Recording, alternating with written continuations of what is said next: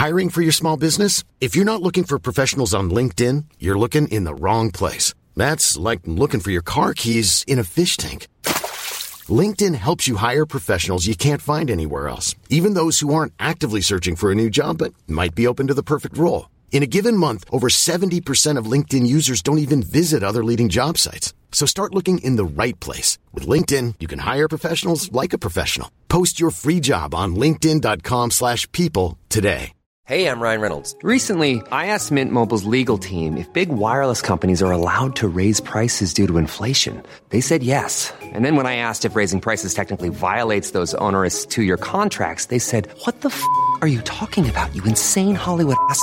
So to recap, we're cutting the price of Mint Unlimited from $30 a month to just $15 a month. Give it a try at mintmobile.com/switch. $45 up front for 3 months plus taxes and fees. Promo rate for new customers for limited time. Unlimited more than 40 gigabytes per month. Slows full terms at mintmobile.com. Since 2013, Bombas has donated over 100 million socks, underwear, and T-shirts to those facing homelessness. If we counted those on air, this ad would last over 1,157 days. But if we counted the time it takes to make a donation possible, it would take just a few clicks. Because every time you make a purchase, Bombas donates an item to someone who needs it. Go to bombas.com/ACAST and use code ACAST for 20% off your first purchase. That's bombas.com/ACAST, code ACAST. Hello and welcome to episode 157 of the world's first Paul Weller fan podcast. I'm Dan Jennings, and 10 years ago I gave up my live stream and career as a radio presenter with one big regret: never getting to interview my hero, the legendary singer, songwriter and musician Paul Weller. This podcast exists purely to solve that issue.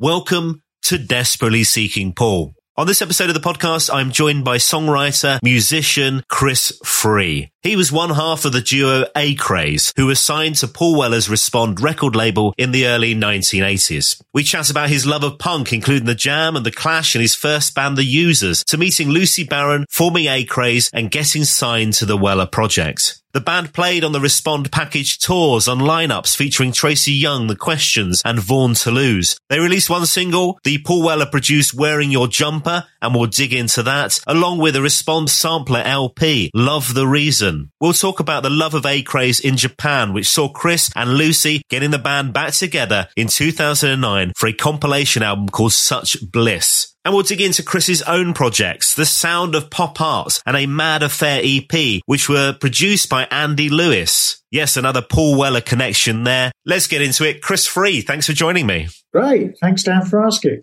First of all, let's clarify on the band name that we're going to be talking about, because at some points you were called The Craze on different posters with Mr. Weller and the Respond tour and stuff. Then it became Craze. Which one do you prefer? I know, we were always Craze. I think things like the Aylesbury Friars poster, which I have seen, that was just a mistake. Right. They were obviously told the Craze by some kind of PR person who was probably thinking about other things or something. Yeah. Lucy came up with the name. I don't know where she dreamed that up from. Okay, nice. Well, thank you for clearing that up, because I did wonder. Let's first kick off with the, well, obviously it's a Paul Weller fan podcast. We should kick off with Mr. Weller. Yeah. When was it you first discovered the music of The Jam? Because punk was a big thing for you, wasn't it? Yeah, it was. I was sort of going at school. Went to a secondary modern school, and so the school discos were sort of Motown with sort of glam, sort of Slade and all the rest of it, and T-Rex. Then there was a guy at school, Kevin Stern, and he was getting anything associated with Bowie, and he came to school with Raw Power, Iggy and the Stooges one day, and I think he came home to mine afterwards to play it on the little sort of, it wasn't a Dansette, it was a sort of suitcase speakers, Sanio I think it's called, and it looked like a suitcase, and you opened it out to 2 speakers on top, and then it was a little record deck, and anyway, so I heard Raw Power and I thought, God, I really like this. And funny enough, I kind of, the actual track Raw Power reminded me of Dancing in the Street. It seemed to have a straight beat, but it had this chunky guitar. And then that was about whenever that was, 74, 75. And then we were hearing things like New York Dolls, MC5, always along with The Who and, Motown and things. Then going to punk group, then punk started happening. I first came across The Jam, obviously with, I didn't go to London. I was in Cambridge when In the City came out, and that was like just a fantastic pop single to me. I loved all the the guitar street overdubs and stuff, and it was just a great single, and you could tell that this lot must be very talented. And I did actually at that time, the Jam played the Corn Exchange in Cambridge, and I don't think I went to the gig, but I do remember a hamburger stand on the Market Square late on. Either we were playing somewhere as the users or something, but I was in the Market Square about midnight, and then there was Weller there at the same kiosk or whatever, and I kind of thought, oh, that's Paul Weller. Didn't say anything, but, we were just standing there and getting hamburgers at the time. For a second there, I thought you were going to say, I can't quite remember if I was at the Jam gig or not, but what I do remember is this amazing burger I had. Yeah. Well, it always struck me, I did sort of think, oh, that's Paul Weller. It was just really tasty. I can't remember if I saw one of the greatest bands in Britain ever, but I do remember that brilliant hamburger. Yeah. Well, actually, no, I tell you what, I did see the Jam, the famous Clash gig at the Rainbow with the Jam, the Clash, I forget, it could have been Susie and the Banshees or the Buzzcocks. There was about 5 where all the seats got ripped out. And I remember seeing them, I don't know if that was before In the City came out or not. Probably before it came out. And I do remember thinking, they remind me a bit of Dr. Feelgood, who I loved at the time.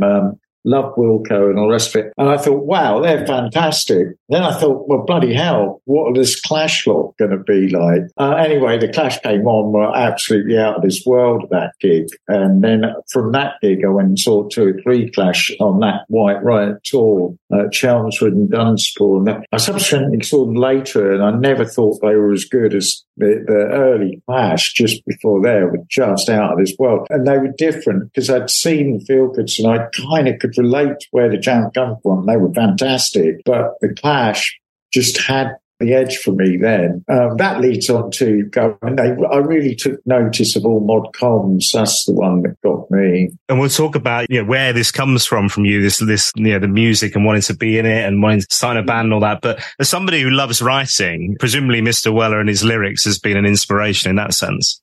Yeah. He's written so many great songs, and there were so many great lyrics in that early Jam period. It's quite incredible. Obviously some people get blessed with some incredible talent. A Town Called Malice, that lyric always, I think, is fantastic. And, there's loads of them, isn't there? I mean, and it just goes on and on. I guess it gets more difficult for him now, although he's really kept it together. I think having sort of younger band members and what he's surrounded with, you see everyone else is sort of a bit detached from reality, but he's managed to sort of maintain that thing for ages, Let me ask about you. So here we are in Cambridge. You're growing up in Cambridge, and these bands obviously are an influence because you start a band as well. Or what age did you get into playing music? And tell me about The Users, which was a punk band that you formed. Somewhere around when I was about 14, 15. At that point, music was really important, or pop music. It was like, and it was funny because there was only like Top of the Pops or an Old Grey Whistle Test and probably pretty much nothing else, and sort of Radio 1 countdown to the charts each week. And there were these music press papers like NME, Melody, and NME was in school every week, sort of read like a Bible. But so much so around that time that the teacher, our sports teacher, Sam Summers, he sold me Exile on Main Street and Beggar's Banquet. Teachers would come in. Were they allowed to sell stuff to the kids? Well, that was it. I mean, teachers would come in with albums, and everyone was doing sort of swaps and stuff. Brilliant. And that's how it was, and like I said, and it was a totally different world. This when I was about 14. I was listening to Beggar's Banquet, and there was a track called Parachute Wounds, a track called Beggar's Banquet, and I thought, God, I'd like to play that on the guitar. And it was just a down out and down, down out and down. I still remember it now. And I thought, God, I'd really like to be able to play that. And then, so somewhere around there, I got an acoustic guitar, and I got in Miller's in Cambridge, I got a sort of guitar music book for that album. And that's where it started, basically, and then started playing guitar. I just wanted to write songs right from the word go. That's what I saw the purpose of having this guitar instrument, was to write songs. Obviously, the Beatles, I'd grown up with the Beatles on the radio and all the rest of it. And the whole thing seemed to be like this was a vehicle to express yourself. Pop music was that. And so pretty soon, I think after about, a year of playing or something, a year and a half, retaking GCSEs, and there was a guy, Andrew, and played drums, and we said, let's get 3 or 4 of us together. And very quickly, we suddenly had a group users, and we would just started writing straight away. And I think we played one gig, Raw Records, Lee Wood, I think saw us. We used to go into his record shop. There used to be record shops everywhere, and he would play us things like The Creation and all this kind of stuff. And we got to this idea of setting up our own record label, which was going to be, funny enough, Raw Power Records. But what happened? He paid for us to go and demo some tracks, 4 tracks, and in Spaceford Studios. And then what happened was about, I don't know when it was, about a month or so later, we walk into Andy's local record shop, and there's this record, and the guy behind the counter said, "Isn't this you?" It was something like that, and then that was it. And then still to this day, I mean, that was on Gary Crowley's compilation, which was out in June or whatever, Punk and New Wave. But even when we were doing the Users, we did a good cover of It's Not True off the Who first album, and we were doing things like Lies, the Knickerbockers, which is off an album called Nuggets, but it's very Beatley and stuff like that. We weren't sort of, sticking in one kind of area. You recently as well, I don't know if this was a lockdown thing, but revisited that, remastered it and released back on Bandcamp, right? That's right. And that remastered thing is getting touched up again. And that's going to be coming out on Japanese vinyl. That'll be coming out, I imagine, early next year. But all the way, I didn't realise, because I stopped doing music years. We must get back to the Weller fella at some point. But I stopped doing music for years, and I moved back to Cambridge from London. I was walking down Mill Road, and this guy, Greek Paul, as we call him, sort of local DJ, came flying up and he goes, "You've got to play Sid Barrett Memorial, Grantchester Meadows." And I go, I don't play anymore. And he goes, we'd already swapped numbers. And he goes, "Oh, no, you'll get a phone call when you get home." And he wasn't hearing that I didn't actually play anything. I get home, there's a phone call going, can you learn 4 songs or so and play this Memorial? And that's how all this later period suddenly started, because I went and did this thing, and then we got a call from Dizzy Holmes, who runs Detour Records. I go, how'd you get the number? And he goes, I saw you were in Cambridge at Sid Barrett, and I phoned up Directory Inquiries. This was when still Directory Inquiries, and there was a free, and he got my phone number. And then he said, if you've got any tapes, unreleased tapes of the Users, we'll drive up from wherever it was, Guildford or somewhere, Medway or whatever, and we'll, you can come and put it out. So that's suddenly how it all... Oh, wow, that's incredible. Amazing. Yeah. All from that little conversation in the street with that fella. Yeah. And that's where, and then what happened was, like, he said to me, just before it was coming out, he goes, "Do you know you've been on all these compilations and these kind of things?" And I was going, "No." And I think he got to a point, because we'd had so many conversations, this was just like the day before his one was coming out. I think he was sort of thinking, either this guy is playing real dumb or he really doesn't know. Because I didn't buy a music magazine or anything, I was fully involved in sort of doing a retro shop and then retro T-shirts and all this kind of thing and making up shirts and stuff. I wasn't following music at all. Let's talk Mr. Weller. Let's talk Respond, because it'd be interesting to understand how that all came about. So Paul Weller creates Respond, and this is, I guess, the final phase of the Jam, if we talk about them. And this is, in his mind, this is basically like a Motown project, isn't it? And it's all about promoting young artists. It's this label that's part of Polydor, but it's his label, it's his project, it's him and John Weller. Really takes off in the early days of the Style Council. We have people like Tracy Young. We have some really interesting records by The Questions, and Paul Barry's been on the podcast. Dolly Mixture. the late Vaughan Toulouse. I love Vaughan, yeah. So a really interesting project. And we'll talk about the fans aspect, because some people are so fanatical about this label, as you'd expect. But how did you come to get involved? Was it you sending off a demo? Was it Paul hearing about you? Was it that fella in the street? What was it? Lucy was like a backing vocalist in Cambridge when I was doing the Users to a group called the Heartthrobs. I came out the Users. I remember stopping that, thinking, I can't do this anymore. Then I had about a year poodling about in London, or maybe it was 9 months. Time goes sort of, it's all fast at that time. And then Lucy turned up on my, I don't know how she came round. Maybe she came round with a mutual friend or whatever, David Stevenson, it could have been. I think I played a couple of chords and she went, what? Or whatever. And then I thought, I'll come round again. And we wrote about 4 songs in about sort of 2 hours or something. You know, it was just like very easy. And then it was like, wow, that was pretty productive. And this was in Queen's Park, top of Notting Hill. And then she was working at PRS, Performing Rights Society. There was a bass player there, Rich Startin. It was like, well, let's go and demo, you know. And so we did. And then immediately, sent off those demos. And then I remember we were now living in, I mean, it's so long ago, Dan. It was 40 years, right? Yeah. I'm thinking, hang on, that was Queen's Park. But I remember getting the first call from Weller, and I thought I was in Kilburn then, Kingsgate Road. And I remember that I was on a landing, and it seemed to be close to midnight. At that time, I think I was slightly sort of away with the fairies or whatever. I don't know what someone had given me. But anyway, the phone goes, and then his voice on the end of the phone. It's about midnight, and I'm lying on the sort of landing as I did, and that's where the phone was, on the ground. And I pick up the phone, and it goes, "Hello, it's Paul here. I'm really excited by the demos. I've heard your demos. Do you want to come in Solid Bond?" And I'm going, "Who's this?" It's Paul Weller. And at first, I thought it was a wind-up. You know, I thought, hold on, this is a bit of a wind-up. This isn't, you know, it's midnight. What's going on? But it turned out to be real. And then we went down to Solid Bond and met Paul.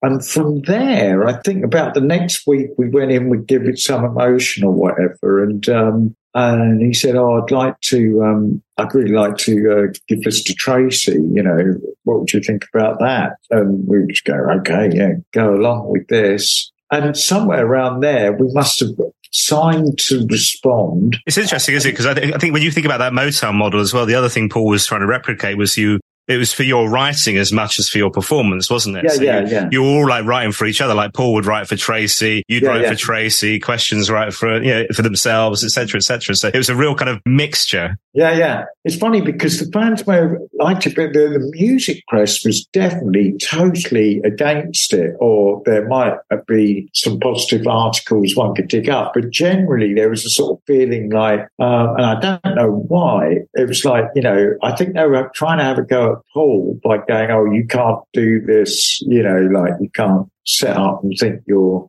this or something. And so that was a real shame. There were some great gigs. I remember playing Kingston on Thames, and, you know, we went up around the Midlands. I think Aston University. Well, we went up to Scotland, everywhere. There were some really good times. And I did like hanging out. Vaughan was a great guy. And I remember when we were playing in East Anglia around Norwich and places, he would just drive. I had a red Beetle at the time, Volkswagen. He would just come with me and Lucy in the car. So we'd just be driving off around. And there was a lot of people sort of seemed to be sort of like really, but Vaughan was a lot looser. And he was sort of out of the mode that you'd expect there. Well, you had these things, these Respond package tours. Yeah. And so you'll be travelling around the country. This was April 1983, and the Respond Posse tour, and Tracy and Vaughan and people like that. And I think, did you not do Hacienda in Manchester? Yeah, that was a great gig. And funny enough, when we first got on Facebook, I can't remember who it was, girls started writing to us, going, I saw you at the Hacienda. And it's something But I remember playing that place thinking this is really good atmosphere here, and I really liked it. And then subsequently, obviously years later, you think, oh yeah, it's a kind of was an iconic place, but it definitely had a vibe there. I really enjoyed that one. Yeah. There was also one for Paul's 25th birthday, which would have been one of the really early Style Council things. And this was the Paris Theatre in London. I think you were part of that for the BBC. Yeah? And the questions were on the Style Council were on. Yeah. And all around that time, I remember, first off, I think we were having some rehearsals, and Steve White came in and he was rehearsing with us. And he was about 16 or whatever. And I remember saying to Paul, I will have him as our drummer. He's really good. And Paul goes, no, I'm having him as my drummer. And so, I mean, he literally hadn't played live with Paul then at all. It was kind of like thinking, yep, he's the drummer. And, in fact, someone who passed away last year, who I got to know later on or in the whenever 10 years back or something, at the time, Simon Wells, he gave me a sort of bootleg cassette or some kind of recording of that Paris thing, of what we were doing. And it's really weird. I think the first song, or the first two, or definitely the first one, I have no recollection of it whatsoever. You know, it's like we must have written it that week, played it on that night, and never played it again. Just binned it. It was like sort of watching film of yourself in, a different country or speaking a different language or something, and thinking, yeah, that's me. But and you think sort of halfway through it, it's going to jog something, and you're going to go, oh yeah, I remember that, but not at all. I played it 2 or 3 times. No, so that was a really good gig. And I do remember Paul rehearsing Times Are Tight, Jimmy Young cover there. And I thought, bloody hell, this is a number one. He's got that. Has got to be a single. Do do do do do do do do do do do do do. Yeah, Times Are Tight. Get it right. That had everything for me. It had sort of Style Council, Jam, everything in there. And I mean, obviously, he had so much good material himself. I don't think they ever did. They didn't actually ever record it, did they? No, it wasn't ever recorded. And actually, that was the only time they ever performed it live as well. No. Let's stay on the live gigs, because wasn't there a support culture club? Was that Brighton? Yeah. That was a thrill. Saying the gig was Saturday, we get a call on something like Friday afternoon from Joe, the tour manager guy. Well, I had a fantastic team around him. John Weller, obviously, and his mum and sister. And then there was Kenny Wheeler, and then there was Joe, the tour manager, and just this little nucleus of really good. And anyway, he gives us a call going, oh, what are you doing? Something like, what are you doing tomorrow, guys? Well, do you want to support Culture Club at Brighton Conference Centre and whatever it was, be it Solid Bond, and we'll be driving down or whatever at so-and-so time. The funny thing about that was we went on. I don't think we were announced. The sort of lights were down. We go on, and then suddenly I feel things hitting me, not hands, but like things were hitting. And then suddenly the lights go up. There's this huge intake of breath, like, and then it was like, who the fuck are you? And then there was suddenly all these like sort of little dolls of Boy Georges all around feet that had been sort of thrown on stage, where I think they thought we were going to be Culture Club or something,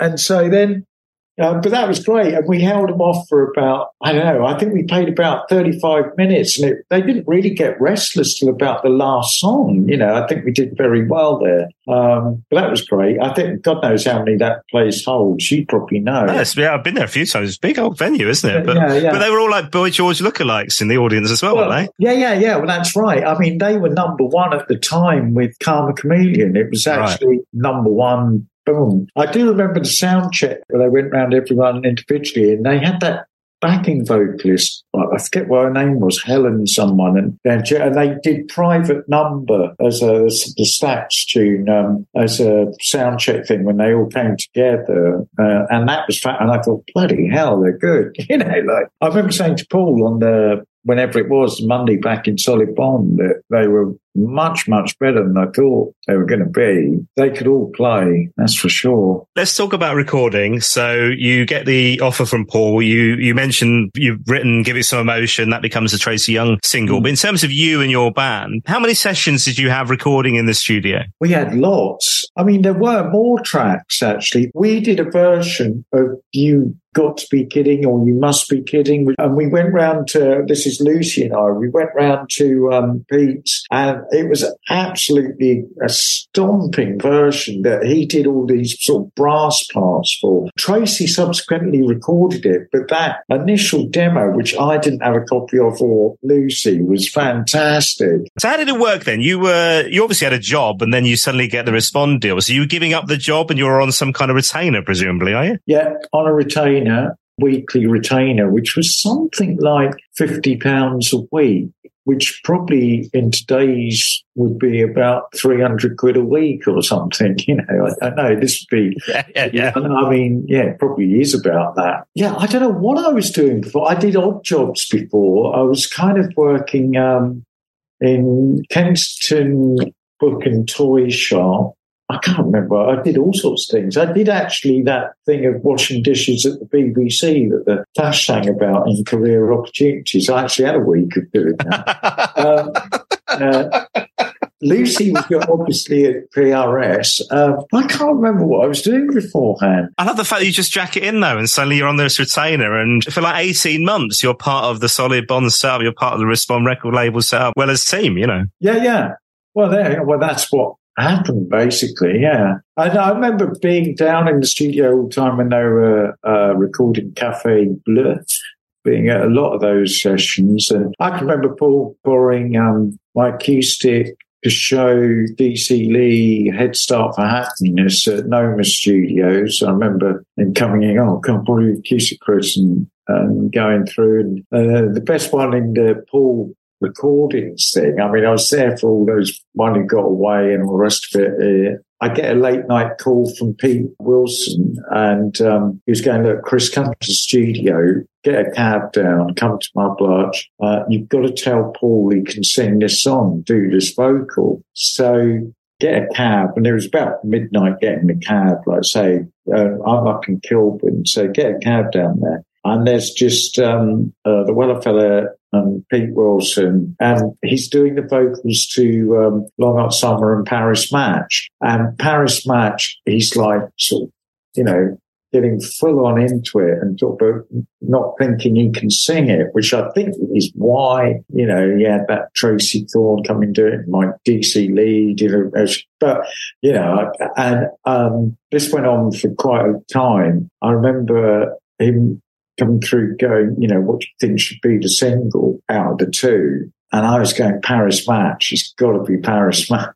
And of course, it was Long Hot Summer. Well, I mean, like, you know, the A side or whatever, you know. Yeah. I was also amazed at the time. Paul had that total overseeing thing where, you know, he was actually doing it there in, I mean, maybe they did some demos for it, or I don't know how much was actually done in Paris, but he had that whole angle and going over with Pete Anderson. That was a fantastic photo session. Pete Anderson was great, by the way, photographer. He did a load for us. He had that thing of not just sort of like, here's another single, you know, there was that whole sort of internationalist and this is the Paris EP, you know. So you mentioned Pete Anderson, who part of that setup in those early days, the Style Council, but it's linking in with all the work that he's doing with Respond, and Simon Halfen's heavily involved as well. Yeah. It's all like a total team mentality, a team effort, isn't it? All these people working really collaboratively and inspiring each other. So let's talk about this. Here we get it. The single, I've got the 12-inch here. This is, oh, look, it's Lucy. There we are, wearing a jumper. Lucy looking fabulous on the front cover. This is October 1983 this comes out. And it says A Craze are Lucy, Chris, Rick and Mark, featuring Mr. Michael Talbot on Wurlitzer, produced by Brian Robson and A Craze. Photography, Peter Anderson, like I say. And this is the single. This is the only single that we had as a release, right? Yeah. I mean, that it still is a physical thing, right? You've got a record out there. It's an amazing thing to me. Yeah. Well, yeah, no, a real feat. That all came about because I think we'd recorded Dumb But Not Mute as the A-side. At that time, we'd spent about 4 or 5 days recording this other track, but it was all just like, it felt really stiff and I don't know, it just wasn't right. And but there was a fantastic dub version, which is Portobello in dub. That was what was supposed to be on that 12-inch, and they went and printed up the wrong one, Right. Yeah, that vocal Dumb But Not Mute on there should have been, I think it's even titled on there, isn't it? Titled Dub But Not Mute. Oh, so we had Wearing Your Jumper, we had She Is So, and then it's not mentioned on the sleeve, but it'll be mentioned on the actual vinyl, right? Yeah, dub, but not mute. Yeah, and that is what is on the Such Bliss compilation. It should have been the dub version, which I'm really proud of. I think that was such a good little mix and such a good vibe, and I think that would have enhanced that record a hell of a lot. But anyway, so what happened with that? We'd been recording this Dumb But Not Mute, and we'd done the dub version. Lucy and I wrote Wearing Your Jumper, went into Solid Bond into the canteen, because that thing you were saying, everyone used to sort of go there and hang out or whatever. And I can remember playing Paul this new song with Britain, and he goes, "Oh, that reminds me of Dionne Warwick or something. We've got to record it." And then it was like, "Okay, let's book a studio on the Saturday morning." Solid Bond was booked by somebody else or whatever, and then we went down to Victoria to do it in a day, studios down there. Yeah, Mick Talbot and Steve White on percussion. Yeah, I remember reading, I think it was on the sleeve note, it must have been the sleeve notes for the Such Bliss album, Lucy talking about the fact that we were at a motorway service station, I think, ringing Solid Bond to find out where it was at in the charts. Yeah, that sounds likely. I think it did get to about number, it's probably there in the notes, I don't know, something like number 44 or 46 or something like that. God, well, that's a game when charts were important. I couldn't even tell you what were in the charts now. I don't even have a clue. No. And even like there, people's reaction now would be, okay, they didn't get top 40. And that must have been disappointing, I'm sure. But actually, to even get to that number, you had to sell a shitload of records, right? Well, yeah, I mean, it is odd, the amount of sales that things did used to clock up. I'm not sure of the exact sales there, but I do remember the Users, that first single I was going on about, where we had to we settled out of court.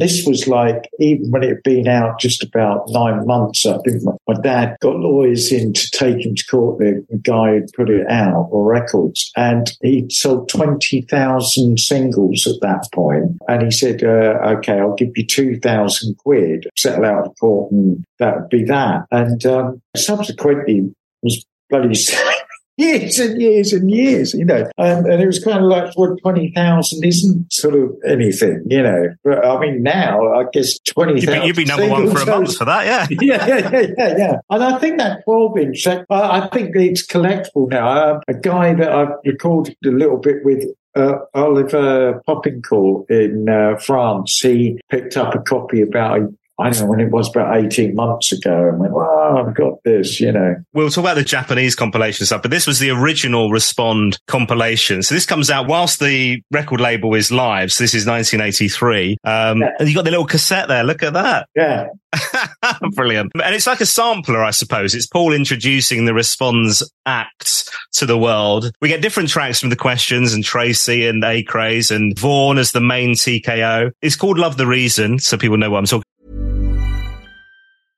Hey, I'm Ryan Reynolds. At Mint Mobile, we like to do the opposite of what Big Wireless does. They charge you a lot, we charge you a little. So naturally, when they announced they'd be raising their prices due to inflation, we decided to deflate our prices due to not hating you. That's right. We're cutting the price of Mint Unlimited from $30 a month to just $15 a month. Give it a try at mintmobile.com/switch. $45 up front for 3 months plus taxes and fees. Promo rate for new customers for limited time. Unlimited more than 40 gigabytes per month slows. Full terms at mintmobile.com.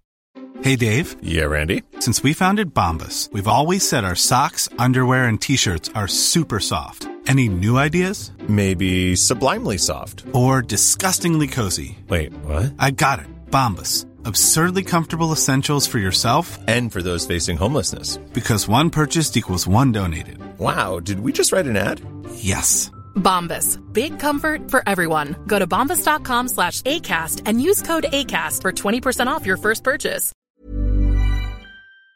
And your track was Keeping the Boys Amused. Yeah, which I prefer the instrumental that came out on the, again, on the Japanese one. It was a good little session. Well, let me read the notes here, right? So it says on the album, this is on the back of the sleeve, it says, Craze responds latest signing and a very mixed bag. Chris and Rick's guitars sound like Hampstead chic. Lucy is a brilliant and original lyricist. Their songs contain a mixture of melody, mystery, and magic. Yeah, sparse as autumn, but with bright outbursts to follow. They wrote Tracy's smash hit, Give It Some Emotion, whilst planning further conquests. Yeah, he was a bit psychic there, as in, we were living in Kilburn, which you could almost call West Hampstead, but we did end up in Hampstead, you know, with the West Hampstead Housing Association. I always thought, when I read that first, I thought that's a bit weird, us being Hampstead chic or something. But then that became a reality. Later, that's where I end up. Yeah, that was the last times I bumped into the Weller fella too. He parked up there, and he was probably going off to see some 90s Britpop star. But yeah, I bumped into him there. Early 1984, Paul does this interview with Kid Jensen. I don't know if you heard this at the time or remember this from the time. We're obviously going back a long way, right? But he talks about how, at that point, Respond Records was basically unworkable. And I think you kind of nudged on it earlier where you were talking about the press were giving him such a hard time. The industry itself, he said, and he talks about the fact the industry was totally geared up for profit and not for creativity. It was just hard to make this project work, wasn't it? Yeah, everyone on Respond, I think there was a lot of diversity there, but it was all just getting pigeonholed into just like some Paul sort of play thing, and like it's just keep smashing him. It wasn't sort of getting a fair hearing, it didn't seem. Also, all started getting a bit pressurised, I think. I think there were some great releases. A Tuesday Sunshine, I always thought was out of this world. Everything and More, Dolly Mixture, brilliant. Obviously, Tracy's stuff, and yeah, it was like Born to Lose. I can remember being in the studio for Fickle Public Speaking, and I thought, well, that's obviously going to hit like crazy. And it was bizarre. None of these things really took off, took into that. So there was a real reticence for people to, I think he probably in the industry, and he would know more about that, to kind of get behind it. And they were probably saying to Paul, I have no idea, concentrate on the Style Council and, use your energies for that. Don't worry about all this. But the funny thing is, I think all these early Style Council songs are absolutely, the top peak of all that. It was such a productive time. And from what I've read and from what you're saying as well, it feels like all of you were inspiring each other and topping each other and encouraging each other. So it feels like there's so much creative energy involved that you're all just building, doing more stuff, giving this song to this other person, all that, right? Yeah. And everyone was between sort of 18, 19 to, were you saying, well, it was 25 then or something? 24? Yeah, I think, it would have been, yeah. So yeah, you've got that youthful energy, yeah. yeah. Everyone's young. It's quite weird now when I play around, and even sort of playing in games, people say, oh, there's this great young new group or whatever. And like you'll see the players, and they're all about 28, 29, 30. And I'm sort of thinking, yeah, music is ageless and all the rest of it. I've learned that. But you sort of look back at those times and it's kind of like, wow, people were really young. Yeah. But also, I think that everybody thought when, at that point, like when you become 30, your career's over and that's it, you're done and dusted. You've got nothing left to say in music, have you? Well, that's it. I definitely was a paid up member of that. I remember getting to sort of about that age, or 28, 29, thinking, oh my God, I'm going to have to, I did some other group, and I remember we were playing at the place in Camden, which now gets called the Barfly, but it was called something like the Monarch or something at the time, and had Bellstar on bass. I forget what her name was, and who used to be bass player in the Bellstars. And I was thinking, but I really didn't like a nice guy, but I really didn't like the drummer. He was a bit flimsy, and I remember playing the sound check and thinking, I just can't do this. I've got to get a proper job. This is like, and I said, this is the last gig to the Bellstar girl, and then after the gig, that was it. And the whole thing was like, I can't. This is, got to get a proper job now. And then I went and did sort of film courses and stuff like that. Camberwell Arts College, and did an art history course. And I just thought, like you're saying, too old to be doing washed up. This kind of thing. This is ridiculous. Whereas now I'm kind of like, I'm doing music all the time. You finding your muse again, I suppose, became the sound of pop art, and this has been since around 2010. More recently, you've worked with Andy Lewis, who's been on the podcast, was obviously part of Weller's band. Lovely fella. I think it's still the record for the longest episode of the podcast, as you would expect, probably. Yeah.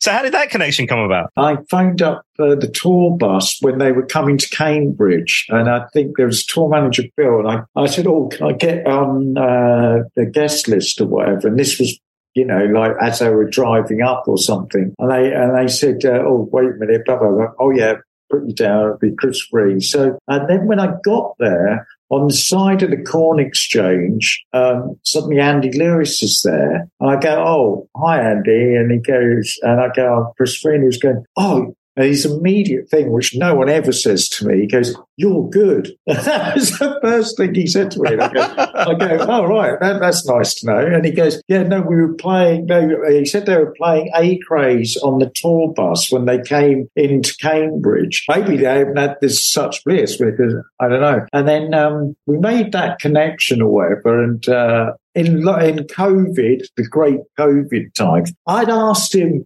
something after that. I'd asked him about a singer. I did the CD before, and he'd used a singer on maybe a $1 billion project or whatever. And I was wondering if I could get hold of her too. And I ended up with Carla Milton or Louise Turner, one of the two. But then in lockdown, we were messaging each other about something or other. And he said, what are you doing? I said, well, I'm sitting at home. What are you doing? Sitting at home. And it was kind of like, he said, have you got any songs? I said, well, yeah. And then it was like, whack them down to a click track, like a sort of metronome thing on a cue stick, and I'll build up my end. And so we did this like lockdown EP, which came out on Spin Out Nuggets. A Mad Affair EP, and technically your first solo release under your own name as well. Yeah. Well, it had to be. I mean, I've got a great partner in crime with all the music. That's Sarah Onyet, my bass player. But I mean, really, all these, the last 4 or 5,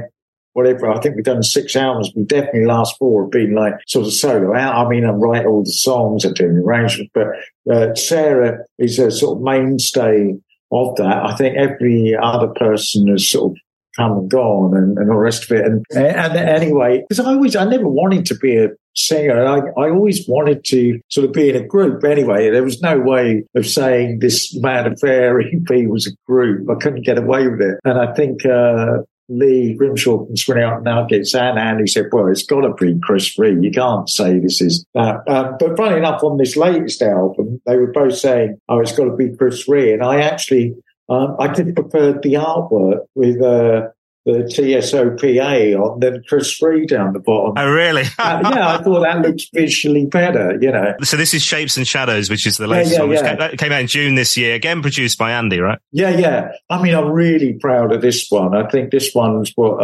everything's been leading up to, and I'm sure I'm going to blow my own trumpet here, but I can't imagine there's too many better LPs released this summer than that. Regardless, it's hard to get reviews, and I've had people, it's getting played all round. So I'll tell you what, though, what stands out for me, right, is that as yet this hasn't been a sunny summer, right? No. The only sunshine coming out of this garden office I've built is your album, my friend. Because there's nothing else going on this summer. That's where the sun is. Well, the thing was, obviously, a lot of it was done last summer, and we were like the first track. I mean, probably 4 of the tracks we actually made up on the spot. I'd have a germ of an idea. People come round and then bang, we do it. things like the first track, and there's one called, funny enough, which is like a Respond instrumental. It's called and I ended up calling it the Lost Cafe Society. Phil Robinson, a guy who buys a lot of stuff and all that, he goes, "That's so Respond that," and it does sound like that, which is why I titled it that. But we were doing it up in my loft in Cambridge, which was tiny sort of space, and it was really hot. It was a definite hot day or two, and we had to have all the windows shut, sort of blind half down to try and keep some of the sound in. And we were like absolutely sweating away, like sort of drenched doing this. But yeah, it felt great. I mean, because Andy was absolutely superb. He's got these superb microphones and, that cost thousands down. He's an absolute technician and great guy to work with. And it was, and I'd said to him, I do not want to, I'm not paying to go into a studio. I've got, no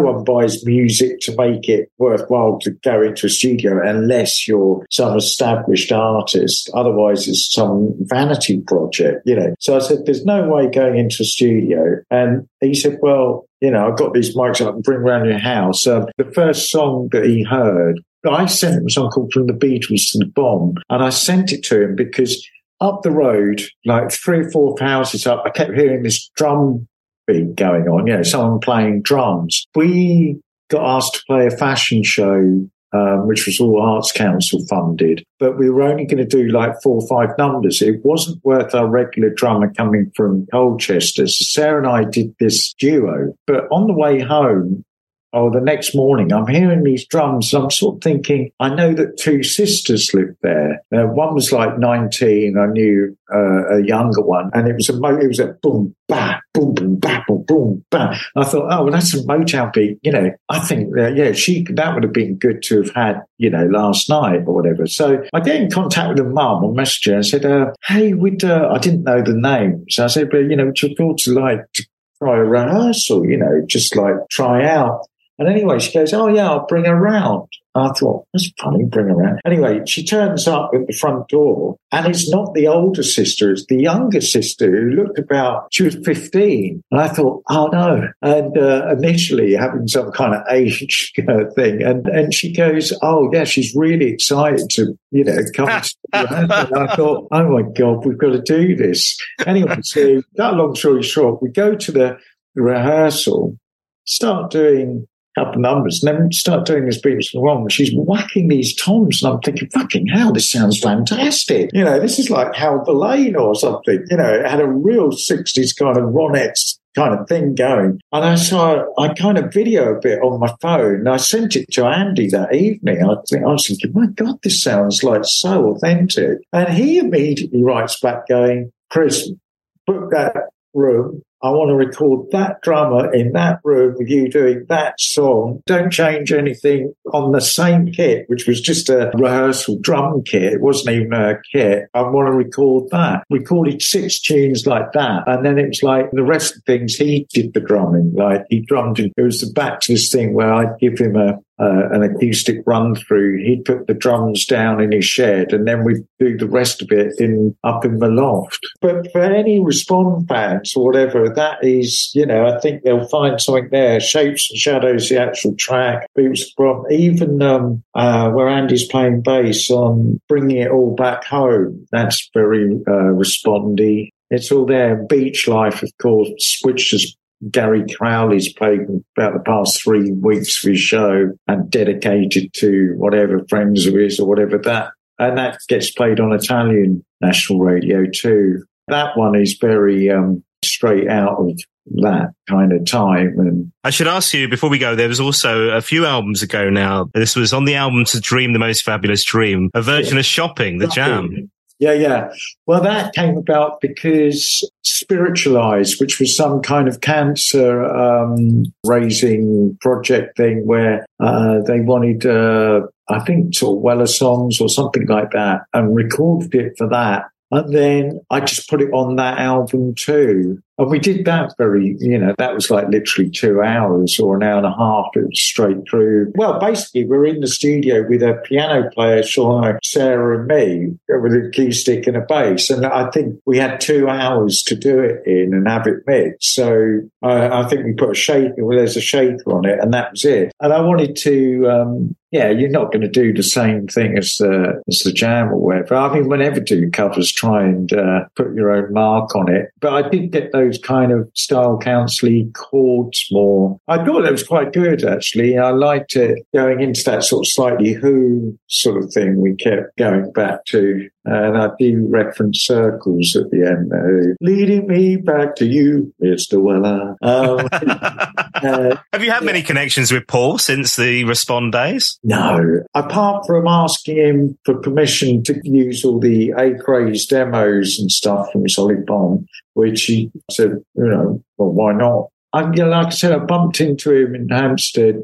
And that was about it. I couldn't believe I went to Gary Crowley's, one of his Christmas do's. He has a social where he was doing, I'm just going, he said to me, I said to Paul, you were coming down. He said, oh, sorry to miss you. I'm doing something with the family. And I couldn't believe that conversation had taken place at all. I mean, I thought, I don't know, that seems a bit odd. You mentioned getting the permissions for the demos from Paul Weller there for Craze, and this would have been for Such Bliss, which was this compilation album. Such Bliss, 1983 to 1984, Craze, and this would have been released around, 2010? Yeah, that's it. And that came about because MySpace, which was the sort of thing before Facebook, suddenly I was getting these, I think I put something about Craze or something like that, and you say Craze. And then there would be these little comments down the bottom of the page. I think you had a picture at the top. It wasn't like Facebook. And this Japanese person wrote saying, we love your Craze CD. And I went, oh, thanks, and then didn't think anything of it. I thought, well, we never had a CD. And then suddenly about, 2 days later, I have your Craze CD. Really good. And then I'm thinking, what Craze CD? and then I kind of I did a search on the web, and then suddenly found this I forget the name of it. Terracotta or something. Trattoria, wasn't it? So this Japanese label that was reissuing all these things in the late 90s, weren't they? Yeah. Which I knew nothing about. And I remember Tracy knew nothing about it either. I remember contacting her at the time going, hey, do you know about this? None of you have seen a penny from it. Yeah, they're just selling all these CDs, right? Yeah, you got it. They'd done a deal with Paul and John Weller, yeah. And no one knew anything about it, yeah. Yeah, I remember buying all those because I got into Weller, would have been 92, 93. Yeah, 92. Obviously then he becomes massive. Again, you get this, Stanley Road and all that, Wildwood and all that. I remember those CDs. I remember getting them on import and that was my initial discovery of Respond, and then getting the vinyl and all that. Yeah, I remember those CDs like it was yesterday because you all got all the bonus tracks and stuff. Yeah. And then what happened from that was this other Japanese guy got in contact, Fast Cut Records or whatever, going, have you got any other recordings? We'll put something out if you got them. And that's when I suddenly dug up all the, these cassettes of demos or whatever, I mean, there were 15 tracks put on. I mean, there were ones I didn't put on, but I wish we'd just kept it about 10. But at that point, CDs, there was a craze at one point there. No pun intended there. But there was a time where CDs always had about 14, 15 tracks on. They've now gone back to this 9, 10 sort of album, sort of more LP vinyl format. But then it was this kind of thing to have, was, way more tracks. So he was going, we've got to have 14 tracks, and thought, whereas now I think if you'd just been 10 or so, it would have been very nice. As part of that, we got a couple of new songs as well. There was Shooting Star and July Ran Away. They were brand new songs, were they? Yes. Well, Shooting Star was, I'd just done that year or something like that month before. That was one after the Syd Barrett thing. I suddenly woke up the next day and I wrote a song called England in in June. I thought, oh, that's really good. Didn't think, and I thought that's the first song I've written in about, God knows what, 10, 12, 14 years or something. I actually woke up with it, one of those like cliche things where it was just playing and it came out and it was sort of like, that came from nowhere. And then about 2 days later, I wrote another one. Then suddenly it was all coming out and I was thinking, this is really weird. It's like a gift from God or something. And then I got in contact with Dennis Monday. I said, Dennis, actually, I've got some good songs coming out here. And he writes back and he goes, Chris, I retired in 2003. I live in Italy and the music business is totally finished. And I was sort of like, hey, I'm ready to go. Yeah. This is my time. Yeah. It really was like that. I thought, all right. Oh, really? And then Shooting Star was one of those. And then I thought, oh, I'm going to go and record these things anyway. Did you reconnect with Lucy then on that? Yeah. So Lucy, oh, wonderful. She had some, because I said about we need all the tapes, and I think she had some tapes maybe that I didn't have, or I was just checking that she didn't have any cassette tapes that, I'd forgotten stuff. And for instance, like I was saying, that Paris Theatre one, I mean, we must have demoed that, but neither of us had it because we were demoing every week in Denmark Street in that £10 Alley thing, studios. And I remember stuff being sent to the Heaven 17, the girl singer on Temptation or whatever, and she was going to record one. And we'd have to go there every week and record about the 3 new tunes. And God knows what happened to all those cassettes. I mean, you do so many moves over the years that these things get lost along the way.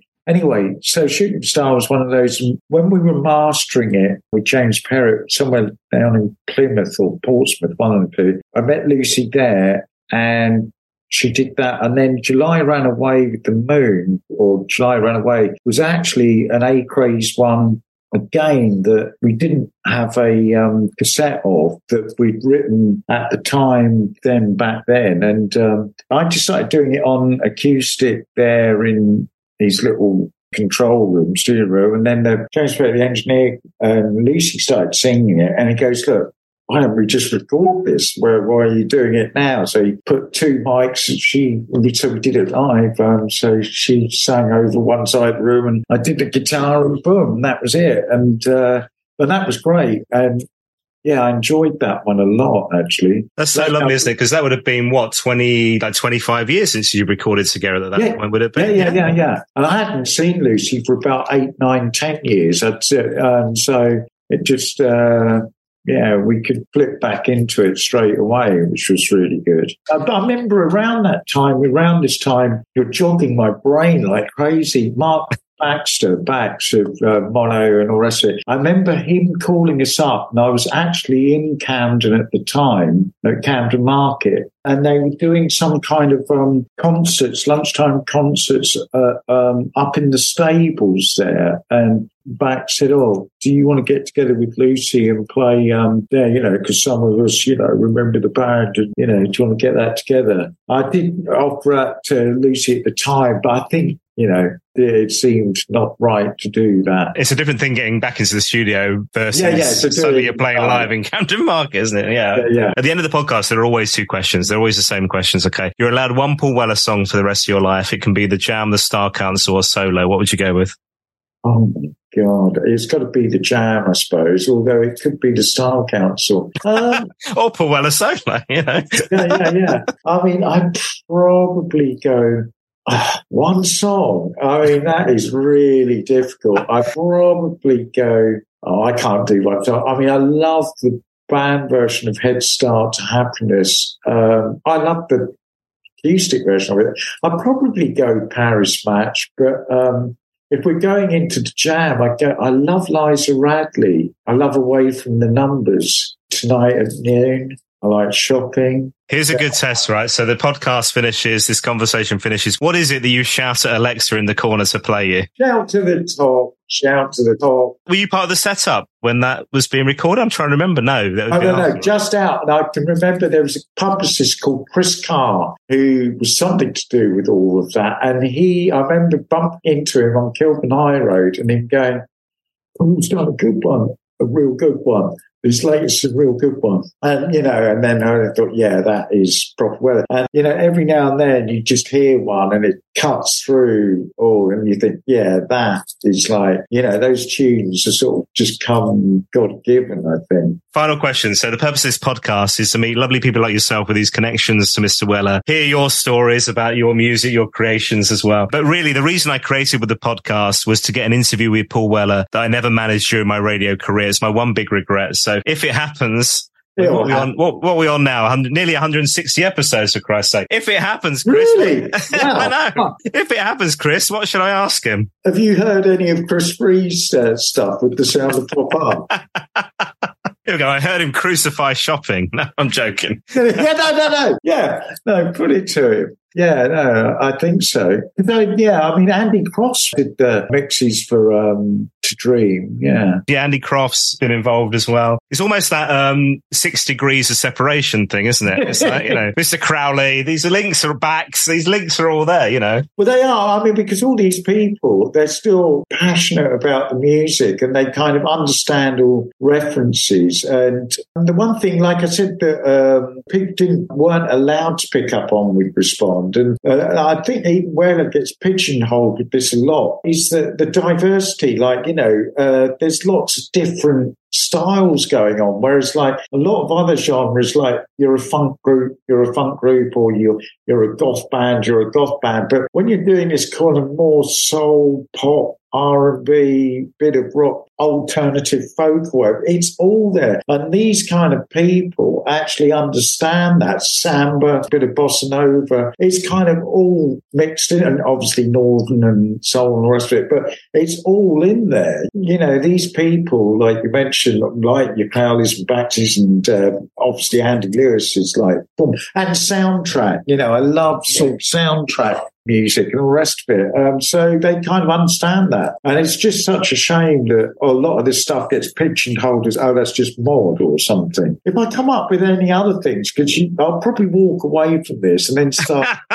guests always do, my friend. Guests always do. We can put anything in the show notes. And, Chris, honestly, this has been so lovely hearing your stories and what for some you would think would be like a little nugget in time, a little 18 months of working with Weller. But actually, there's so many connections here. It's wonderful. I never mentioned it for years, but but once getting back into music, you suddenly get there, like that whole period where I wasn't doing that. And I can remember somebody who's now married to Richard Thompson, the folk singer, Zara. I remember doing stuff with her. I don't know when that was, probably late 80s or whatever. But the thing was just before stopping or whatever. I can remember having a conversation on Facebook about, God knows what, about 4 years ago. And she was going, you never mentioned anything about this sort of Respond. And I was working with her for about a year. And it was just like, I didn't, it was just that's gone. A bit like Lucy, I think it was like, well, that's gone and that's that. That was that. Last thing,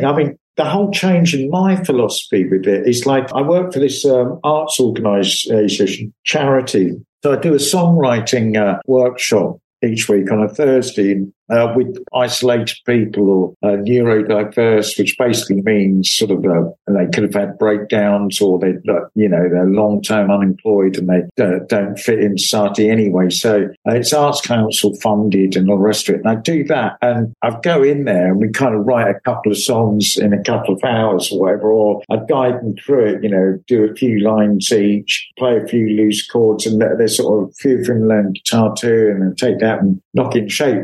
We're going to record 6 tracks of that, which I think is basically going to be a product, and it's going to go with my other half does art work classes. And that's really great doing that. And then like last night, I said I started this open mic where usual open mics around this area are all sort of rock blues and they all sort of go, and I said, no, I want to do this different. We're just going to have acoustic. If people want to read a poem out that they've done, anything, try and avoid just the sort of people just playing Johnny B. Good or a slow rock blues. So I was really proud of how that went. And then at the same time doing this album And I love playing live now with Sarah. We went and played Paris the other month. That was great. We've been asked to go back October the 7th. I love all that. And I love the podcast thing where, Tracks Bliss are being played in sort of Italy, Japan, France, Spain, the US, California. It's amazing. You get played so many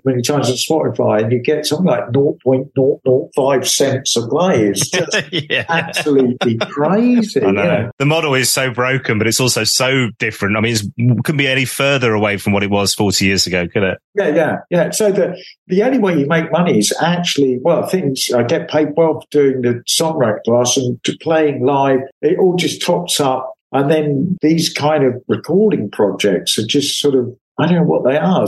They're like, they're pop art. And the reason I called it the sound of pop art initially was a reaction to, I think, that whole Simon Cowell thing at the time, X Factor. And I was thinking, well, that's pop, or they were classifying as pop. And I was thinking, well, what I'm about to do is actually pop art, because now people aren't really going to buy this stuff, but it's actually like, some artist like splashing something up and trying to sell it for 100 quid in the local cafe or something, Yeah, that's exactly what it is, because you're not going to sell 20,000 copies or anything. Hey, Chris, this has been so lovely. Good luck with what's next. Keep in touch, keep sharing the music with us, and we'll keep updating the show notes on the website as well. But thanks for joining me, man. Nice one. Okay, au revoir. What a blast that was. My thanks once again to Chris Free for joining me on the podcast. Do check out the show notes for this episode to find everything you need to know about Craze, that Such Bliss compilation CD and download with extra tracks, and the stuff that he's up to currently as well. The new 2023 album produced by Andy Lewis called Shapes and Shadows by Chris's band The Sound of Pop Art, and his Mad Affair EP. All details in the show notes for this podcast. Whilst you're on my website, do get yourself into our store. You can get your official podcast mug and t-shirts, plus